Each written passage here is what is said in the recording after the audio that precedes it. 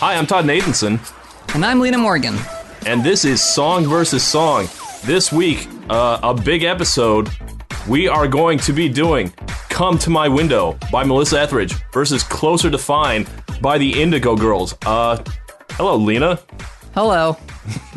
Yep, just a normal, regular episode of the show. Nothing to report. Got nothing to tell us about your life? Yeah, No. I know I reject your desire to make me quote the Indigo Girls. That is going to happen later in the episode. It will happen, but it's not going to happen right now. I think we should focus on the fact that we have a guest. Yes, we do. Please introduce yourself. Hey guys, I am Danny Lore, and the only Danny here, and that rocks. It is good to have a single Danny in the studio. I will say this: there should never be more than one. We did a podcast where there were two, and it was fine. It was very good. We had a Vita to balance it out, and I feel like that was the course correction that podcast needed. And we inflicted having multiple Dannys on people for many years, and they were all confused, always. That's just a thing you did at a comic book store. You just had there be another person that was similar to you in some fashion, and then tortured people with it. Oh, goodness. Does that make me like the Kevin Bacon of like the shop? Because I had like a Danny and a Vita both. So like everyone was like 6 degrees away from being confused for Danny. Yes. Anyway, so I don't like songs. That. Well, I mean, Danny Lore, you picked these songs as I understand, or like that's how I was told. Like these are important songs to you. There was a long stretch of my life in which my entire musical taste could have been described as Lilith Fair. Like hardcore, like falling asleep to like Jewel and other things. So it's kind of just a natural queer evolution that I'm coining that term. Is that a queer evolution or a queer revolution? Yes. You can't get other songs stuck in my head while we're doing this. That's not fair. Because now I have that old Birds of Prey theme song stuck in my head. It's not Lilith Fair, really. It's not. Looking at Lena shaking her head at me in shame. But so for me, it was really fun to kind of come on here and discuss two very, very lesbian songs, both in terms of the performers, basically the music genre, and kind of their like context for me and everyone else who ever listened to these songs. You know, it's a funny thing. I am comically without gaydar, and if it hadn't been very public at the time, I don't know that I would have known either of these songs were particularly lesbian. Come to My Window, really? Yeah, I did. Really? Did you think? Did you think she was telling? Men come to windows. You could be calling a man to a window. Okay, a man is already there, and you want him to turn off the music. Wait. I just want to be. Wait, did you think that it was what was the Sam in Clarissa Explains It All? Was that you were like, oh, it's a Clarissa Sam. That's what the song is about. Melissa Etheridge is seeing Clarissa Explains It All. Did not like that Ferg face and was like, I'm gonna write a song about Sam and Clarissa. I ship it. I was thinking Romeo and Juliet. I will have you know, Clarissa Explains It All. Although you brought up like the music, so you know it could be John Cusack in The Window, but it is none of those people. It is in fact a woman. Because no, John Cusack is in The Rain. He's in The Rain. He's also already there. Like I said, the dude is already out the window, and you're like, "What are you doing here? My parents are going to kill me." The Melissa Etheridge lesbian version is it's just come over here. It's good. It's good in this corner, this lesbian corner. Well, you picked these two songs, but now you got to pick one song.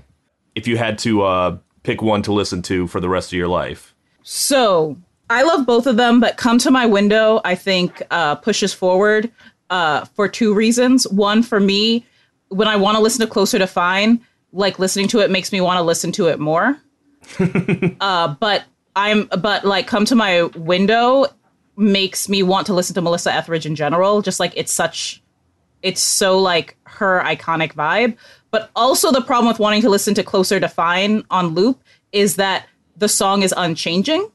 As much as I love it, it's like very, very consistent. And that puts you in a really creepy place where you've lost all sense of time and space because every part of the song sounds the same and you can't tell how many times you've listened to it. No, that's called the pandemic, where you don't know. Like, so, like, if you were going to listen to it over and over again, now is the time because you have no sense of time to lose. You know, I say I wouldn't necessarily have known these were lesbian songs, but, like, it feels like these are, like, the most iconic lesbian songs. Like, this is, like, lesbian as a genre, if you believe that was the kind of thing. If it's, like, lesbian music, you'd think the Indigo Girls before you thought of, like, La Tigra or Halsey or any, like, other varied musical styles of lesbianism. I don't know. That's how I understood it as a young child in the 90s. Like, this was my image of it when I was, a stupid kid who didn't know anything about anything. It was like, oh, the Indigo Girls. That's what that means. You're right. Little you was right. No, that's correct. That is 100% it. You did it. Oh wow, I'm perceptive. Which one is your pick? I guess I like listening to the same song over and over again because I went with Closer to Fine. But I guess we'll get into it. For me, it's the lyrics. And by the way, there's sort of an unspoken third song in this list, which we didn't include. We could have done. I mean, we keep talking about doing like a 3-way vote for song versus song, a song versus song versus song. I worry it'd be too complicated for our viewers, our listeners. I mean, it doesn't work for American politics, so you'll just screw it up. But the unspoken third person is Katie Lang, and the unspoken song is Constant Craving. Those are the 3 lesbian songs to me of that time, and the Indigo Girls are like a little bit earlier, I guess. Like they're like late 80s, and then these songs are like early 90s. These 3 women are like the godmothers of Lilith Fair, really. They didn't start Lilith Fair, but like Lilith Fair could not possibly exist without them. Well, and the other thing the Indigo Girls in particular, the thing that literally it turns out couldn't exist without them was Mishfest, and we'll talk about that too. You know what else couldn't exist without Indigo Girls? Decades of all-girl a cappella group singing Galileo, which is really the most important thing. One of the things that's interesting, Lena, about us having 2 different choices for me is that one of the things for me is that Come to My Window is that very, like, top lesbian charmer song. Like, it's about being a lesbian in love. And then, like, Closer to Fine, and really a lot of the Indigo Girls stuff, like you look at Galileo and stuff like that as well, is about, like, being a lesbian trying to exist. And, like, that's really the, like... So you correctly identified the reason why I picked one song over the other, for sure. And, like, that was literally, like, I have a little, like, notepad note, and, like, that was the thing that I wrote in it, like, the difference between those 2 songs. And also why that wasn't even to, like, put a spotlight on you, but like I am that person who very much is like, I'm drawn to swagger and performance, and Come to My Window is like, she has many of them, but it's one of her like BDE, like top lesbian, like, like energy songs where it's like, oh, okay, you're walking. I feel that this person, in spite of the many breakups that are sung about, like could walk in a room and gets the girl, Sure. I mean, like, so there's like a 3 thing. This is like a trilogy or trinity, I guess, right? So like the Indigo Girls are the intellectual. They're like, this is mind lesbian. This is being a lesbian. Being a lesbian is like about like an internal state that you have as opposed to like your relationships. It's very it's very cerebral gay. And then Melissa Etheridge is doing it with her whole chest. Yes. Like, that's heart gay, and then Katie Lang is groin gay, and that's just a fact. Is what gay? Groin gay. Like, that's just, like, horniness gay. It's just all horniness all the time. Like, that's a very horny fucking song. Mm-hmm. And I mean, like, Melissa Etheridge also is, but in a very romantic way, I want to say. There's something very romantic about Come to My Window, to me. It's a funny thing, like, you brought Danny to me, and... you were like, Danny wants to do a Melissa Etheridge versus Indigo Girls thing. And I was like, yes, absolutely. And there's like, and it's got to be Come to My Window versus Closer to Fine. It's like, yes, absolutely. And then I listened to the 2 of them back to back. And I was like, these are very different songs. Mm-hmm. But in your brain, they're like in the same space. Like that's absolutely occupy the same space. But when I listened to it, I was like, Closer to Fine makes me so happy. And then Come to My Window, that's a heartbreaker right there. That is, that is nothing but like painful, powerful emotions. Like I would go to hell. I would hold the hands of death or whatever it is. Oh, see, and that doesn't make me sad at all. That song never made me sad on its face. Yeah, I'm not saying sad exactly. I'm just passion. Saying yearning. Yes, it is like super passion. So I'm going to laugh because no one should bring this song up or this group up when talking about true lesbian rock. But do you remember when like Stained came out with their song that was basically just like, oh, I think I'm okay? Like, what the hell is happening? I absolutely do not. Yeah, because I actually really love that album, but like they got a lot of flack for him starting to write about being like, I think that I'm growing up, that I'm getting to the point where like I'm happy with my life. I remember this distinctly because I chose that single for my yearbook page because I was that grunge girl. It was just that full lyric, but like Closer to Fine is similar to that for me. That kind of recognizing of having had so much like stress and pain, but then being like, oh, I'm almost getting over it. But true fact, it was not this for half of my life because I misheard the lyric and I had never seen the title because radios. So I thought it was Closer I Am to Find with a D. And I thought finding something. Yeah, but then it was intentionally that they never said what it was. So I read the whole song completely differently for a very long time. That like it was not the I'm at that stage, but that like I'm almost to figuring out what the heck it is I need. Which is another which is not completely wrong. It was just very funny to me when I got older and realized that like I was off by a letter and it does change the song.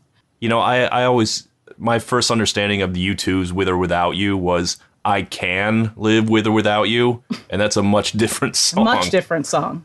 I mean, this comes up a lot, right? Just because, like, I feel like any time prior to Name a Year where you could just go online and find lyrics to things, you were always going to get something wrong. I got every Nirvana song I was completely wrong about, always. To the point that I had friends making fun of me. We had to do an assignment for a class freshman year of high school, and I wrote down what I thought the lyrics were to a Nirvana song, and somebody grabbed it out of my hands and was like, let's see, you know, like, and then they just proceeded to rip me to shreds for the rest of the day because I got 90% of them wrong. Even up to like 2005, you'd still have gotten them wrong because all those lyric sites were all wrong. They didn't know either. And now the lyrics are right, but they're all wrong about what every single lyric means. Thank you, genius.com. Oh my goodness. Now we all know that it's Closer to Fang and it's a werewolf song. That's for you. That's for you, Dan. Oh, don't hurt me like this, please, any longer. I found Melissa Etheridge to be, I didn't feel sad. I was aware that there's a struggle in the song, but like, this is her big coming out moment. So like she put out this album. The album was called Yes, I Am. She had written the song, the title song prior to knowing that she was going to come out publicly. So it wasn't intentional that she put out a coming out album, but k.d. lang had come out and it had seemed to go fine, closer to fine, if you will. So Melissa Etheridge was like, well, I mean, we already have this thing. Let's just do it. And then they did. It's hard for me to accept that there wasn't at least a subconscious knowledge of it was about to happen. Because, like, when you are, you know, I think about my writing before I came out in particular, you know, like in high school or whatever. And, like, you look back and you're like, your brain was saying it the whole time to a certain extent, right? And for her to have just done a title track called Yes, I Am right before making that decision feels like there was some back brain working there. Yes, it's almost like when we figured out that this was the episode that we would do, that some part of me was aware that there would be a purpose for this episode. Yeah, you told me before we started recording that you didn't plan this, and I kind of don't believe you. That is the absolute truth. You may feel free to believe whatever you like. You could track it in me and Lena's DMs, actually. That there was no forebrain conversation happening at that point. I'm not even sure, like... It's weird that you would know me this long and think that I have ever planned anything.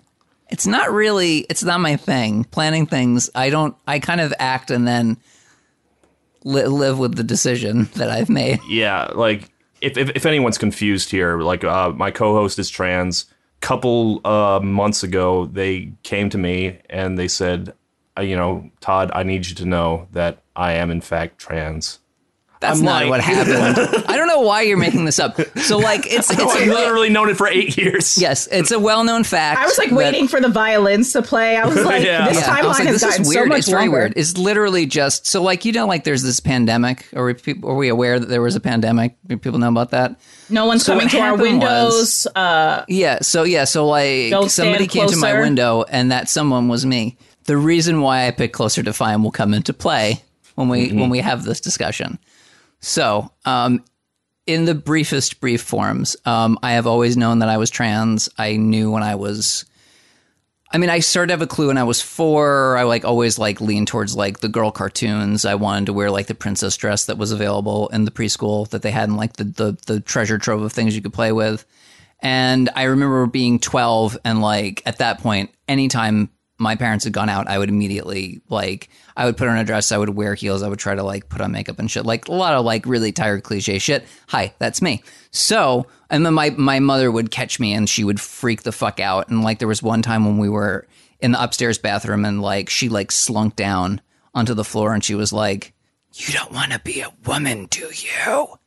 And what I said was, what kind of fade down away blocking? And then inside of my head, I went, fuck. And that was the first time that I knew. But then the long story short is that in my 20s, after a lot of struggling with my family and money and stuff, I was finally in a place where I could transition, and I did for a couple years. And then I had a lot of financial problems and a lot of health problems and continued to have these family issues. And so I detransitioned throughout my 30s. And then when I tried again, I started having all these big health problems. And basically anytime I try to chemically alter my body in any way, it causes an extreme allergic reaction. And I just thought, well, I guess it's just not going to happen for me. I'm screwed. And then the pandemic happened and there was nobody leaving the house. There was nobody going anywhere or doing anything. So it didn't really matter how I looked day to day. The only person that was going to see me was my spouse, and Raven doesn't give a shit. I mean, she's supportive.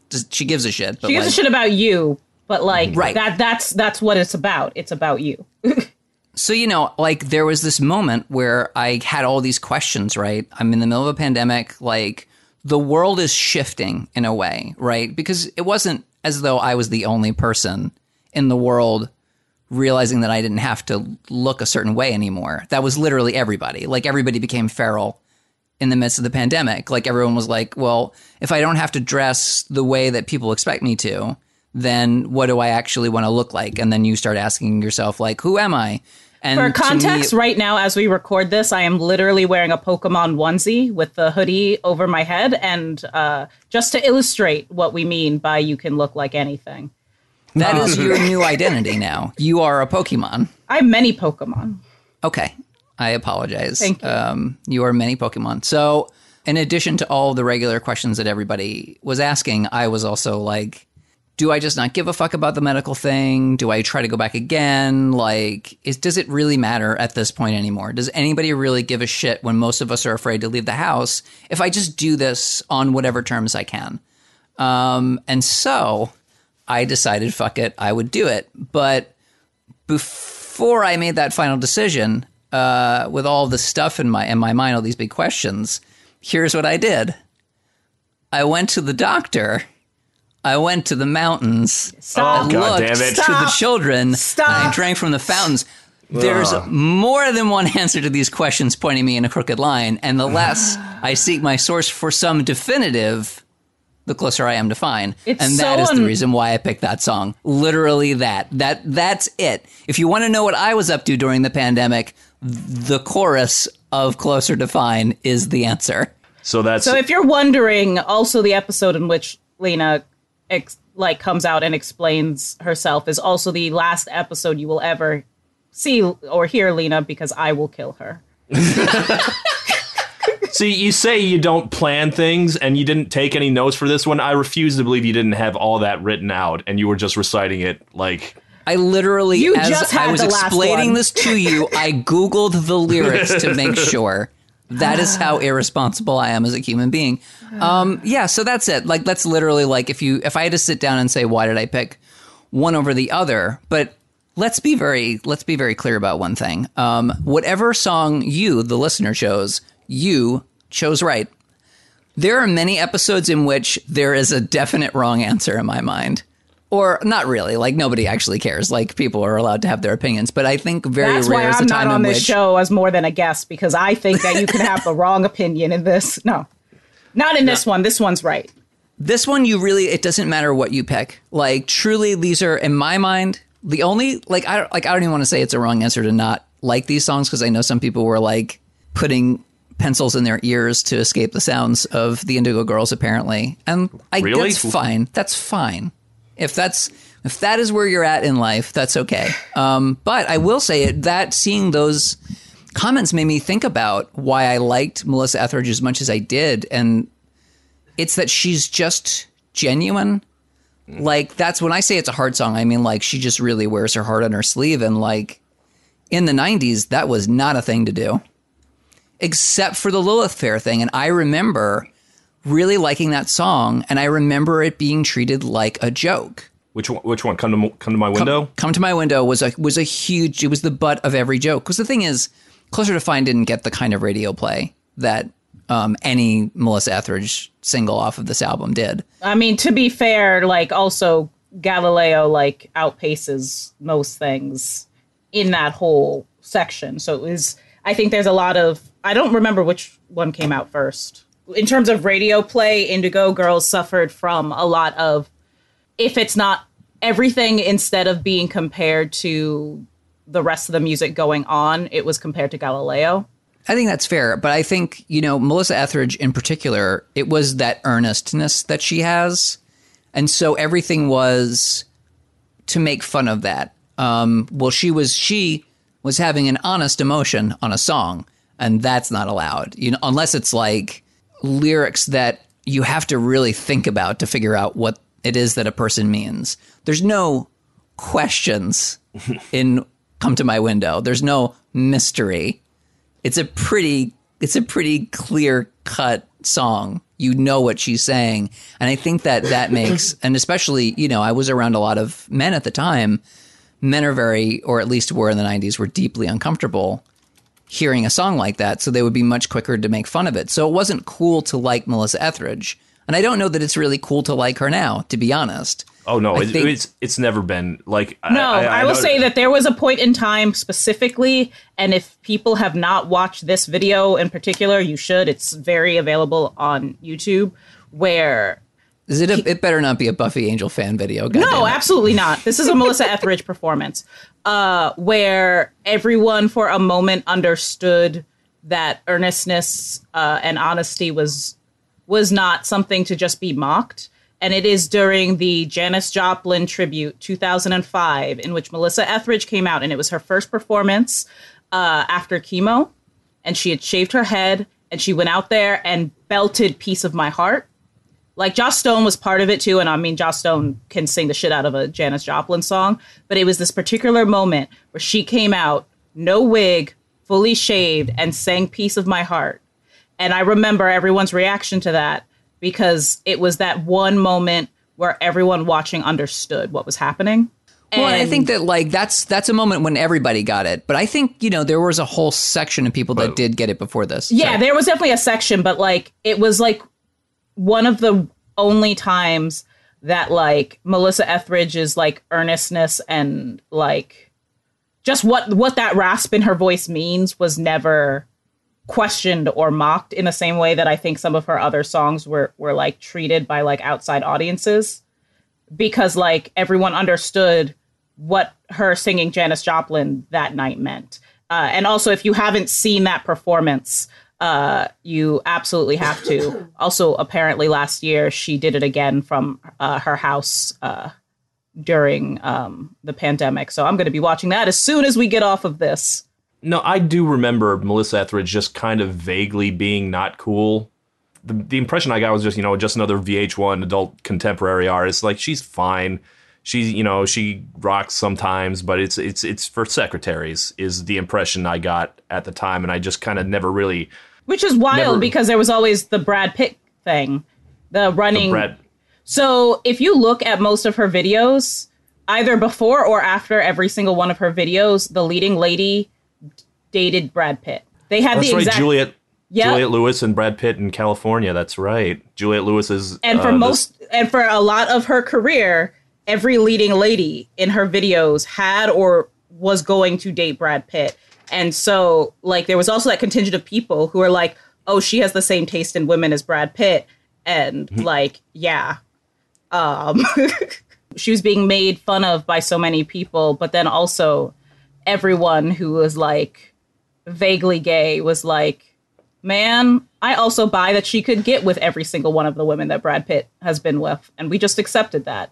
100%. Yeah, like, why would you doubt it? Like, why would there be any source of doubt? I don't know. All I'll say is this. I was surrounded by mostly men at that phase of my life, and it was homophobia. Absolutely. There was a ton of it. But also just misogyny, right? Like this fear that to earnestly enjoy the most earnest song on the radio would make you femme and gay. Mm-hmm. And so people couldn't really... I think so many people were unable to embrace it. And for me, it was the exact opposite reaction, right? It was like, I liked it and I watched all these men not get it. And it was very affirming for me. I was like, well, this is just more proof of what I already knew about me. Yeah. It's such a weird thing, though, because Melissa Etheridge seems like she'd be absolutely like a guy's girl. Like if you wanted to listen to, music like that, she's bluesy. She loves Springsteen.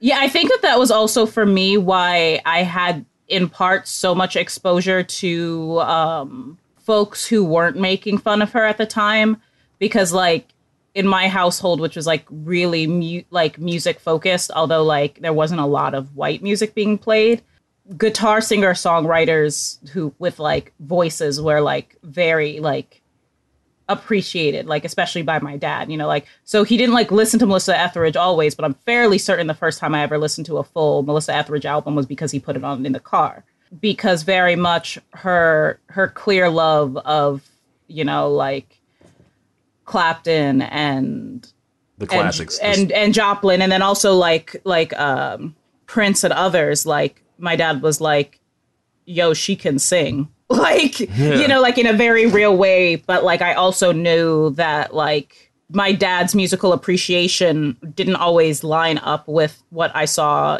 necessarily everywhere else in the world. And like, that was definitely something that I noticed, It seems like if a straight man were to pick one of these, they'd lean towards Melissa because she's got all that classic rock baggage.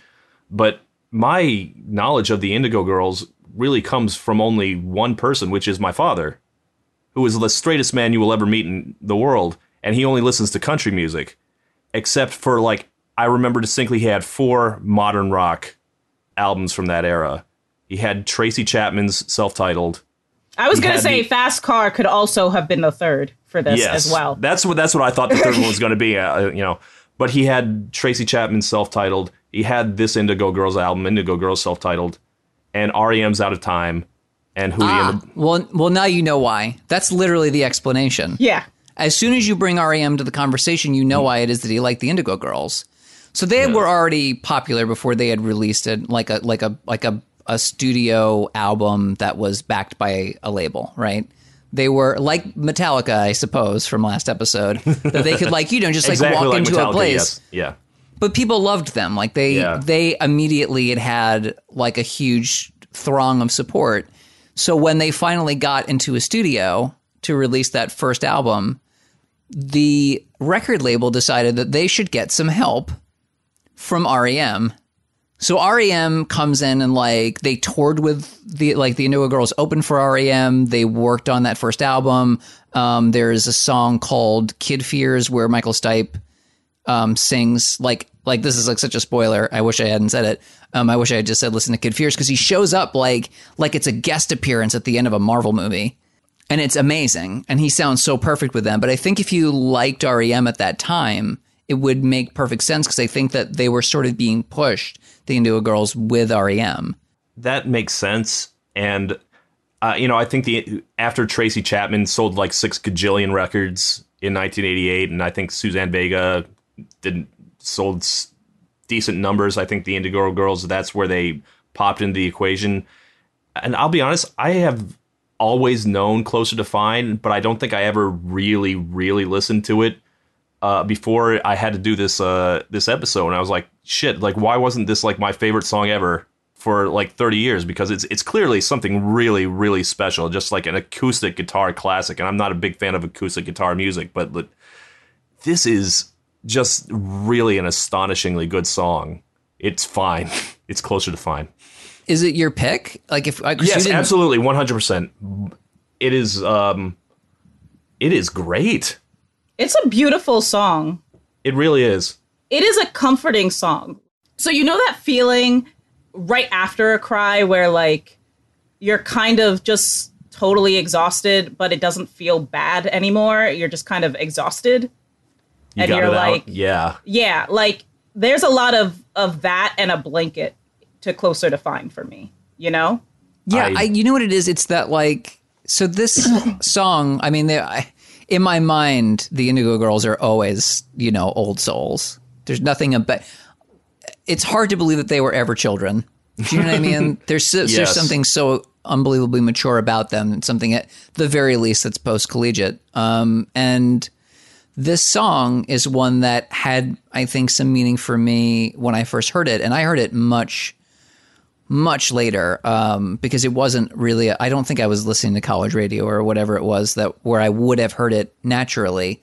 But I did start going to the all-girls school for theater in my junior year. And at that point, a lot of things started to shift in my life. And I remember, in addition to by senior year, God, Jesus, Rent being the soundtrack of everybody's fucking life in 1998. Also around that 97, 98 part of my life, also like Indigo Girls and Case Choice and a lot of other bands that are sort of in that spot became these things that I knew, because now I was hanging out predominantly with women, some of whom were straight and some of whom were queer, but all of whom liked that there was this stuff that had an emotional meaning, like meant something, and wasn't trying to do it in a weird lyrical way where you had to guess, like Kurt Cobain, great. It's fun to go back and look at the lyrics now and be like, wow, deep, man. But like, you listen to Closer to Fine, like, you get it. You listen to it and you get it. And when you're a teenager, you get it. And when you're in your 20s, you still fucking get it. And by the time you're in your 40s, let's say, like I am, not only do you get it, but like, I actually think that it has more layers now. It means more to me now than it ever did. And that's really impressive as a song, as an achievement, I think. It's weird that, 20-year-olds would be so into it, because this very easily strikes me as like a song for people who've been around the block a few times and have seen it, worked to get Closer to Fine. But I feel like part of it is that the reason it works is because it's about every step can bring you closer to that piece, even if you're not feeling it at that moment. In each kind of decade of your life, there are other issues, that you're working out, different parts of your identity that you are kind of piecing together over time. So like, yeah, you will have, especially in your 20s, times that are complete disaster, right? But then like, this song is for that moment where you're like, well, I'm over with that. I'm moving forward. And that can happen so many times in your life that it doesn't feel like there has to be a certain point in which the song clicks. It's just that it clicks more every year of your life. Yeah, I think every time you're going through another thing, you know, it's that, I don't know, how old were you when you realized that you didn't know anything at all? Because there's like a phase, right? I feel like everybody around age 12 thinks they've got it on lock. Like, I got this shit figured out. And then the older you get, the less you know. Mm-hmm. Yeah. And I feel like that's part of what Closer to Fine is about rejecting the idea of some kind of definitive knowledge. And that was really a constant theme of theirs, too, which I really appreciated. And also, like, as a lesbian theme, like, in particular, I think really works, you know. Of course, because, you know, this is like one of their most well-known songs. You can kind of talk about Galileo again, where both of these songs are literally about like kind of that moment where you're like, maybe I'm wrong about how things were, and maybe I'm learning and growing. And like, especially when these songs came out, you know, and you're thinking about the conversation about what being a lesbian looks like and what it feels like, you know, outside of like romantic entanglements, right? Just in terms of aesthetic mindset, how much of it is for us as a community versus how much of it is, you know, like taken and performed by other people. You know, like Indigo Girls are constantly focused on kind of that identity scouring. Sure. And I think so. And the thing that's very notable about them is also that they have changed over time, right? Mm-hmm. Like I had sort of alluded earlier to the fact that we would talk about Mishfest, and they were amongst the biggest headliners. And that was a music festival in Michigan, was very well known. It was this all women, all like predominantly gay music festival, which sounds great until you find out that it's women with a Y, and the big phrase became women born women. And it was extremely trans exclusionary. And it's funny, like there's all these things that we're talking about now, all these legislations that are coming through. And because there's this much larger trans visibility for everybody, all these questions are coming up. But for anybody who grew up during a certain time and already were thinking about these things, this is old stuff.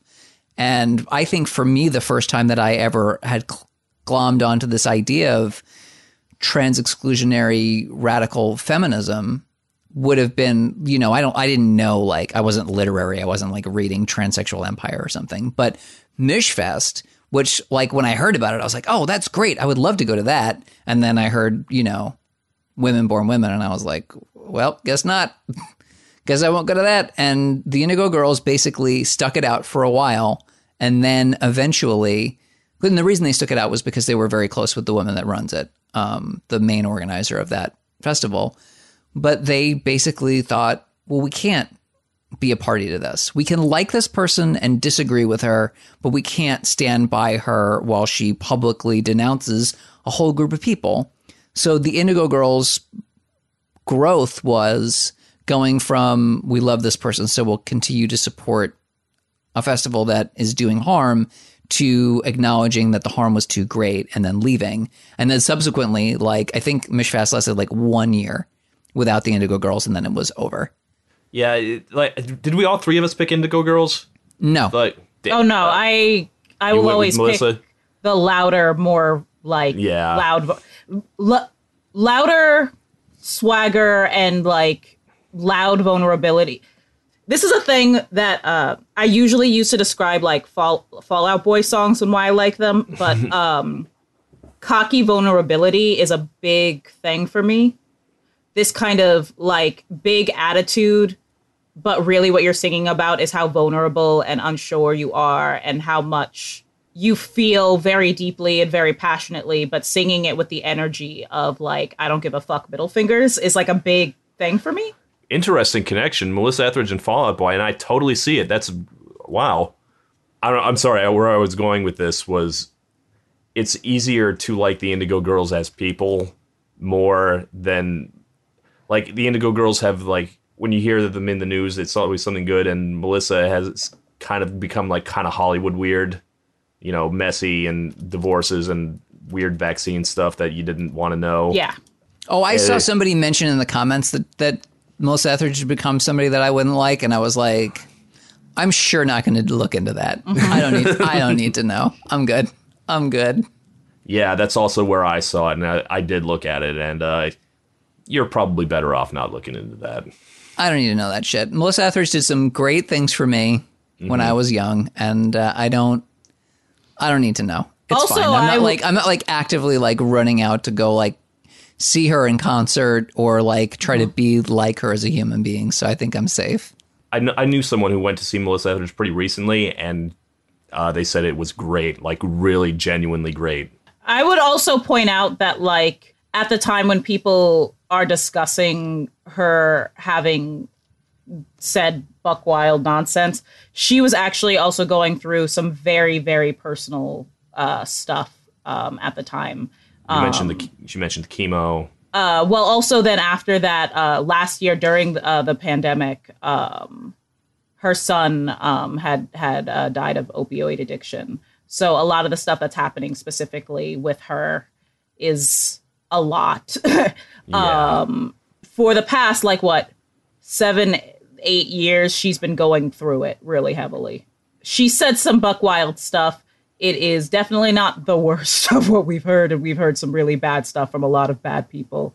Probably within the past I was going to say she 48 hours. doesn't really rate on that level at all. Like, No, yeah. I agree with you. I think it makes sense. I think anybody that goes through a lot of stuff is going to, if they're in the public eye, they're going to make some. They're going to make some missteps, and that's okay. I mean, she was basically the lesbian figurehead for a very long time. Like Katie Lang was big in '92, and then she just kind of dropped off the face of the earth. Ellen was big in '97 and '98, and then she kind of disappeared for a while till she had her talk show. So mostly, and then it was we just wished she did.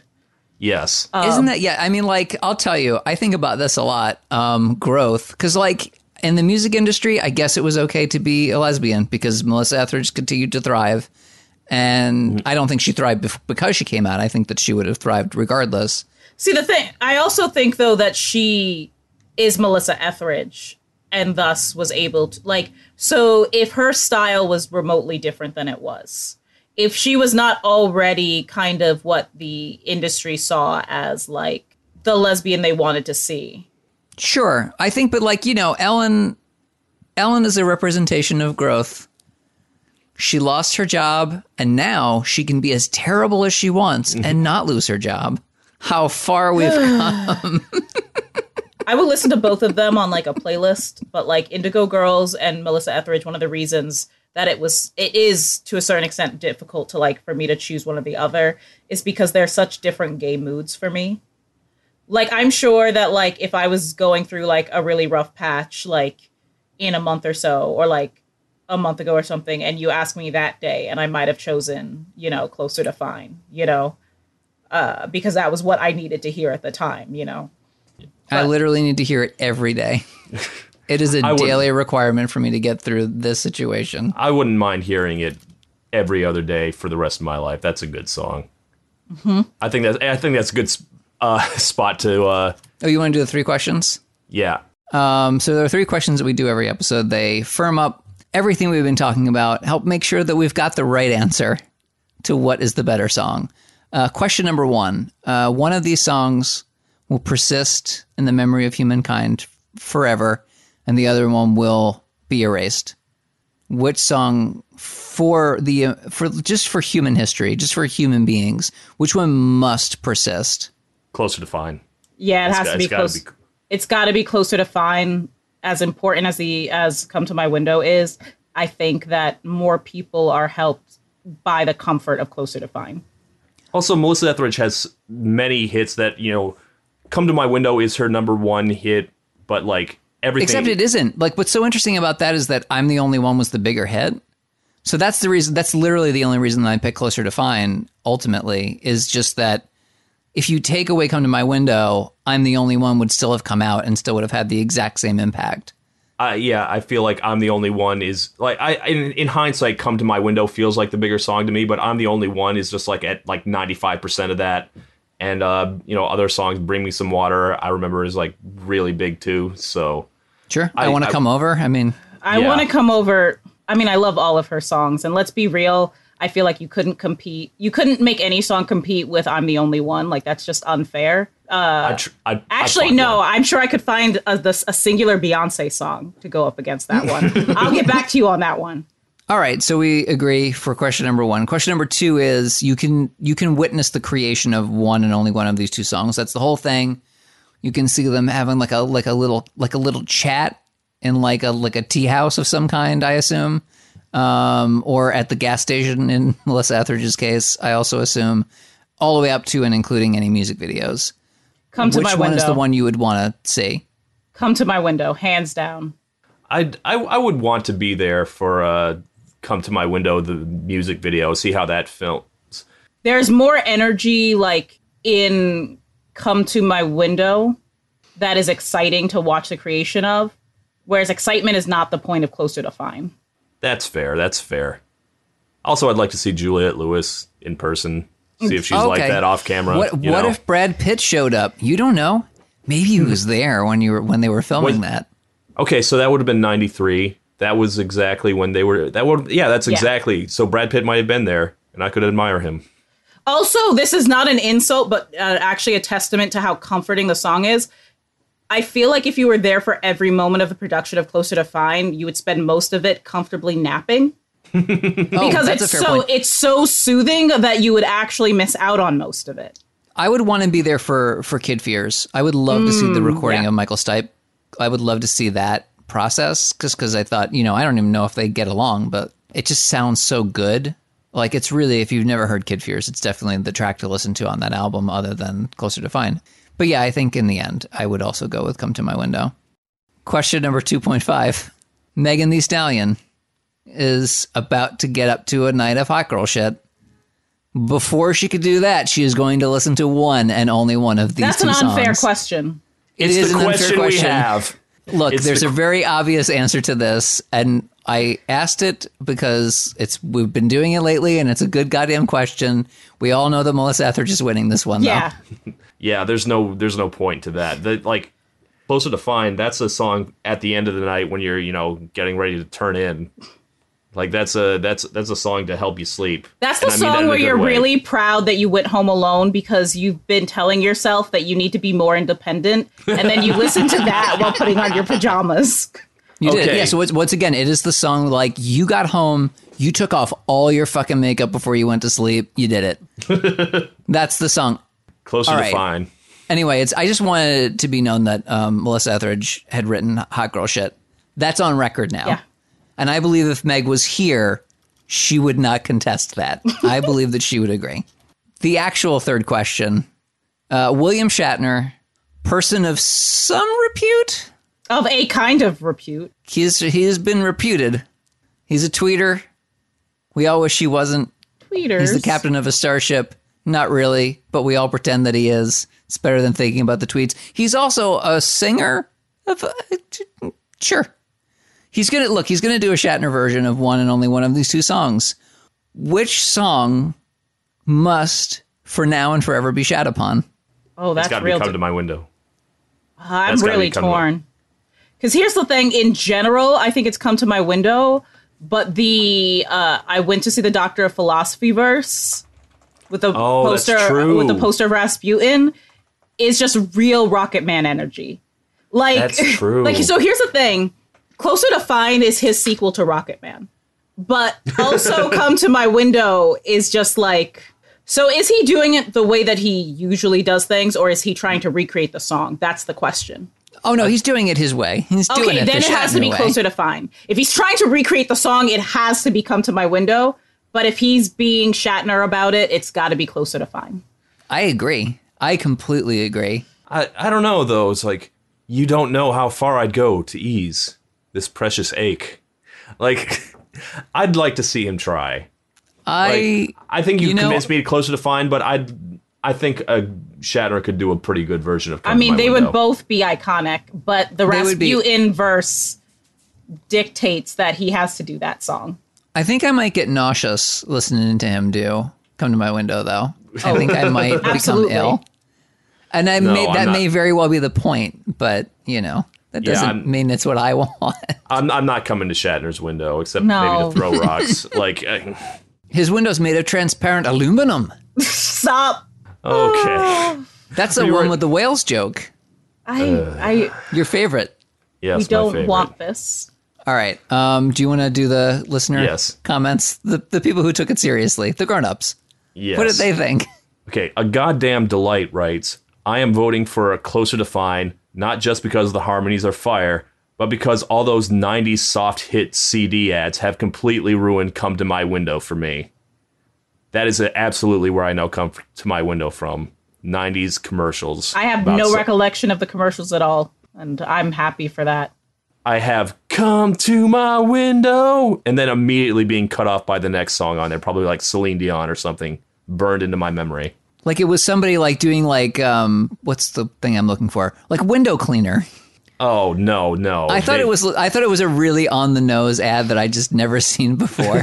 All right. At least it wasn't butchered like Let the Sun Shine In by window commercials. The best thing is that I saw the musical context of that song after the commercials and was horrified. Oh, that's even worse. Yeah. You didn't even know till later. All right. Azure Squirrel writes, pitting absolute lesbian icons against each other, do you seek to cause me pain?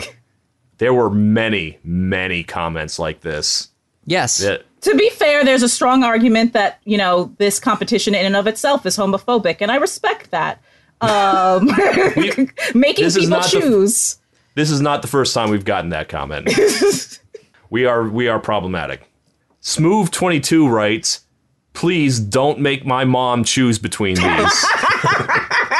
Okay, I like you, Smooth22. I was going to make fun of you because no one is smooth and 22. That's an oxymoron, but now I'll let that slide. Got him. I mean, maybe they were born in 1922. And they're a very smooth, whatever. Don't do it to yourself. I always do. I don't know why I was going to say never. Yes, that's a fair point. And we didn't talk about the moms. We didn't talk about moms. Moms do love these songs. And that's sometimes true. They're hot. I feel like I'm the only person in the world who knows this music through my dad. So I'm the only. Yeah, okay, I got it. All right. Lee Basil writes, I was dragged by a friend to an Indigo Girls concert at age 12 and wound up loving them. They got me through several high school heartbreaks, and over a decade later, I still keep up with their new music. I'm also gay now, which may or may not be a coincidence. I love the idea of being annoyed at going to see them in concert and then having a revelation. I'm sure that a lot of people had exactly that moment.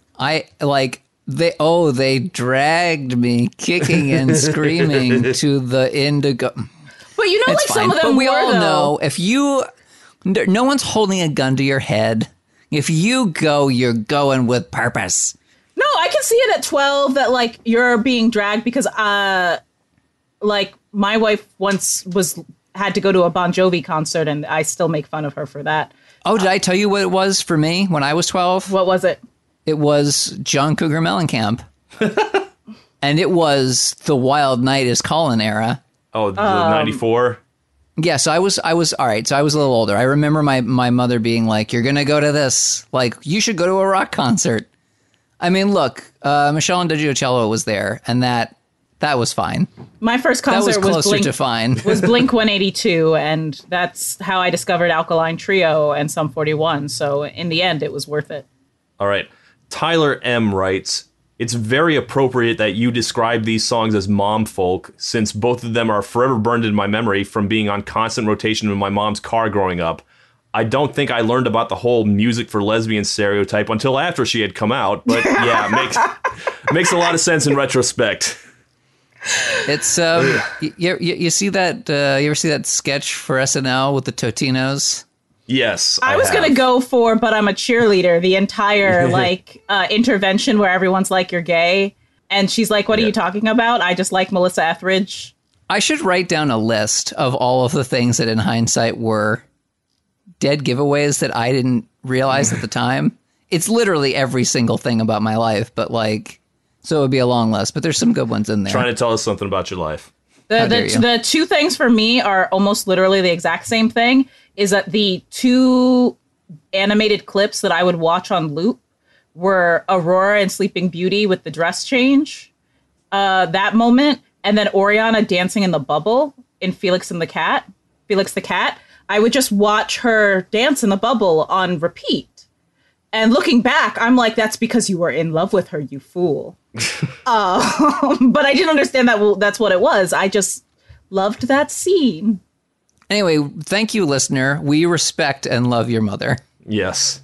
All right, one last one from Cecilia Messbauer. She writes, "This isn't a question of which song is better. It's a question of which song is the opener of the Lesbian Pride playlist, and it has to be Come to My Window, and which song is the closer, easily Closer to Fine." Accurate. Well, Closer to Fine. Whew.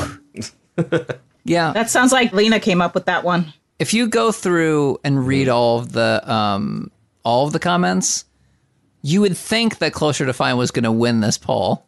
You already peaked, didn't you? I looked. Well, the thing is that I look more and more lately, and what I can tell you is that the majority of the comments are pro Closer to Fine. The people who are deeply invested enough to comment, Closer to Fine. But people who just voted with their hearts may have gone a different way. May have. Who do you think won? They did. And I bet you it's because of what we were saying, is that, like, there's a very, like, internal thought process for Closer to Fine. But, like, if you're just like, yo, which one am I playing next? Like, you're, like, it's the one with, like, more energy. Also the one that makes you think that maybe you're getting late, because that's not what's happening with Closer to Fine. All right, which do you think won, and by how much? Like the percentage, Lena? I don't know how much you... I mean, I assume that it's relatively close. It looked like it was the last time I checked. I assume it's like a 60-40 split. All right, the actual vote total is 355 to 273. That's a 56.5% win for Come to My Window. And also is the bigger hit, so I feel like that may have pushed it. People are sheep. They just, like, I know this one, and they click. It's fine. I don't, like I said, there is literally no wrong answer. And I have the one that I like more, but, like, they're both great. And I also assure you, like, another week where they were going through different emotional stuff, people would have had different votes. Like that's the thing. I don't think that this is one of the ones that, like you were saying, there are some that I'm like, okay, it is always song A, right? I love both, but it's always song A. Whereas, like, some of those people would have picked the other song. You know, I would have believed, 56-44 split the opposite way as well. Yeah, I was impressed Closer to Fine did as well as it did, because I don't think it was ever a big hit. I think maybe since we're nearing the end of the pandemic, I think people are a little more Closer to Fine than they were. So... All right. Did I tell you what the next episode was going to be? Is this the one that is going to have the guest that you said we were going to do next? Yes. Okay. So it's going to be the one that I don't want, because the next guest is Jacob Chapman, and I proposed an anime episode. Todd said no. So what are we doing instead of The Right Choice, Todd? We will be doing Poker Face versus Teenage Dream. All right. That's acceptable. Are you accepting... The answer is, do you accept covers or not? Because it's very different answers. But yes, I'm excited for that one. And it's still incredibly gay. Yeah, it'll be good. I know what I'm picking, but I won't say. Anyway, thank you for listening to this episode. Here's a very important fact. We have a Patreon. We talk about it every episode, but I'm going to talk about it a little more just for reasons. It only costs $1. You get all the bonus episodes. Your default is $2. So if you feel like doing $2, great. And if you want to be able to decide what the options are for our bonus episodes, that cost $20. I bring up this and ask that you give, for one reason only. I am a middle-aged woman trying to transition, and that costs a lot of money because the drugs, the ones that I'm even able to take, don't do much. So it's going to be all surgery all the time for this bitch. So... if you feel like giving a little more money going forward in support of the fact that this shit is going to be very costly, I would be very grateful. All right. And if you can't do that, just tell your friends, and maybe they'll have some money. All right. Thank you so much. Thank you for supporting our stupid little project. We love you, every single one of you. Thank you so much. See you next time.